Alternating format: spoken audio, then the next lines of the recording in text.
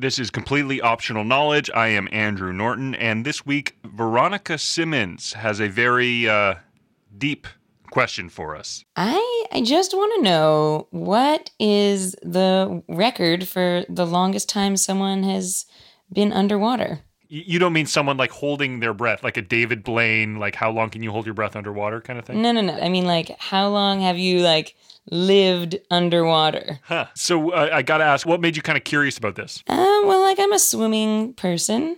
I swim often. I don't know, remember when I don't know if you remember doing this, but when I was a kid, we used to do something where, you get to the bottom of the pool and you have a tea party. Yes. So you want to know who took the tea party game to the next level? Yeah, and, maybe they had a biscuit. Maybe they, really chilled there and had a whole snack. So humor me. Who do you think holds the record? What do you think the situation is? What do you think the answer is going to be? Well, I'm thinking a week. Maybe not a week, maybe a month. Could you just sort of set up camp, Okay, Veronica, I am going to find this out for you, and I will call you back when we have the answer, okay? I really need to know. This is urgent. This is desperate. This is desperate measures. I got to know.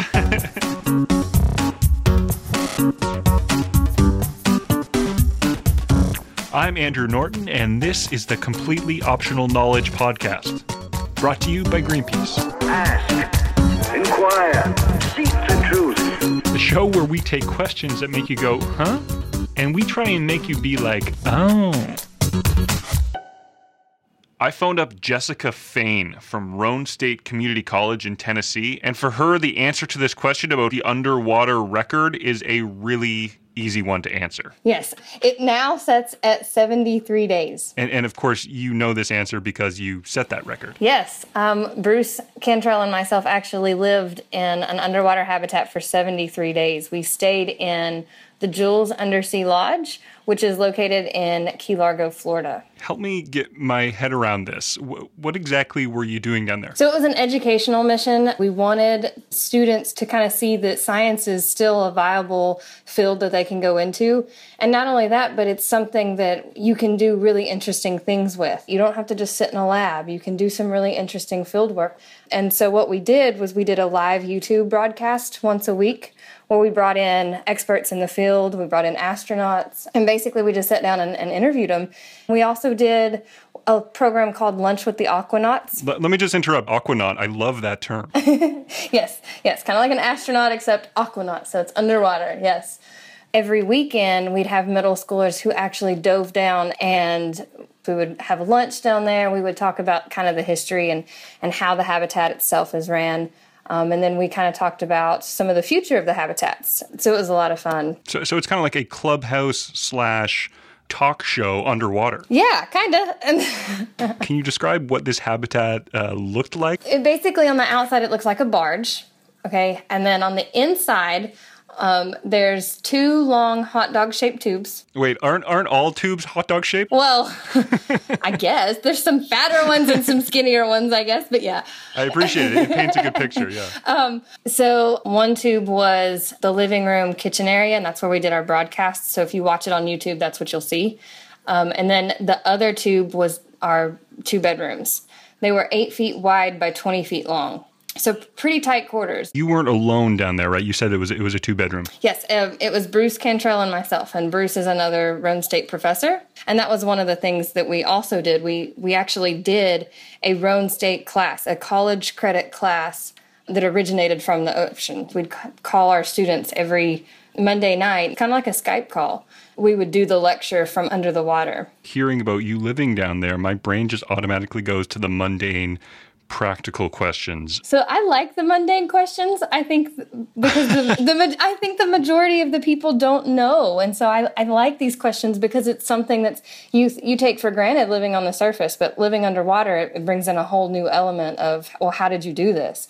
We had all of our food, our supplies, all of our camera equipment, our computers, all of that had to be brought down in dry boxes. And then cooking. This is always Bruce's favorite story to kind of make fun of me for. For our kitchen, we didn't really have a kitchen. We had a mini fridge and a microwave. That's all we had. So we had hot dogs, and that was kind of like my favorite food to eat while we were down there.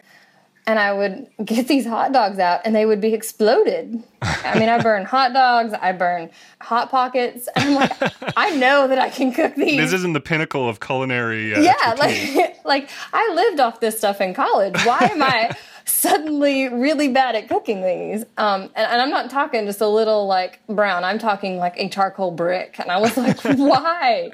It was a carbon-based diet for a while. Yeah. And then one day, it clicked. If you go to high altitude and you're going to cook something, you have to cook it longer because there's not as much pressure. Okay. If you were at an overpressure system like what we were, you actually cook it less. So it's the opposite. Yeah, it's kind of like a pressure cooker. Pressure cooker cooks things faster. Sure.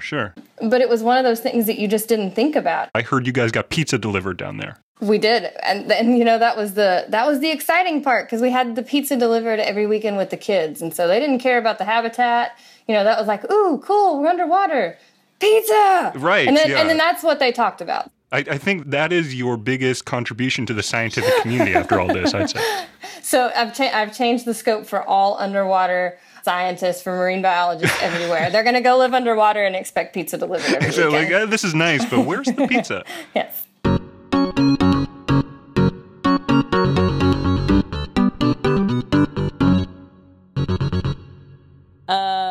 Wow. Okay, so was not expecting 73 days. That's bananas. I think my major thought is just like shout outs to you, Jessica. You blew my mind. I am your new best friend, and I'll be seeing you in the Aquanaut hot dog tube for a pizza party. Like, I sort of picture like a little astronaut type dude coming down with a box of pizza. Is that what we're getting? You know that special box when you order pizza online and you can type in like special instructions? You type like wear a scuba suit. Yeah, I feel like that's definitely 18% tip. Or would you say more? Would you go 25? Yeah, of course. I think that's actually one of like the Aquanaut oaths that you have to take. You have to vow to always tip very generously underwater. Oh yeah, you don't skimp underwater.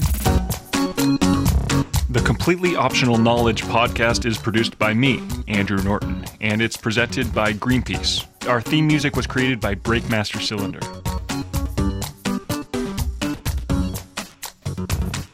Visit completelyoptionalknowledge.org to subscribe to the show, to hear other episodes, and of course to ask your questions. Because after all, we can't make this without your questions, and please, the weirder, the better.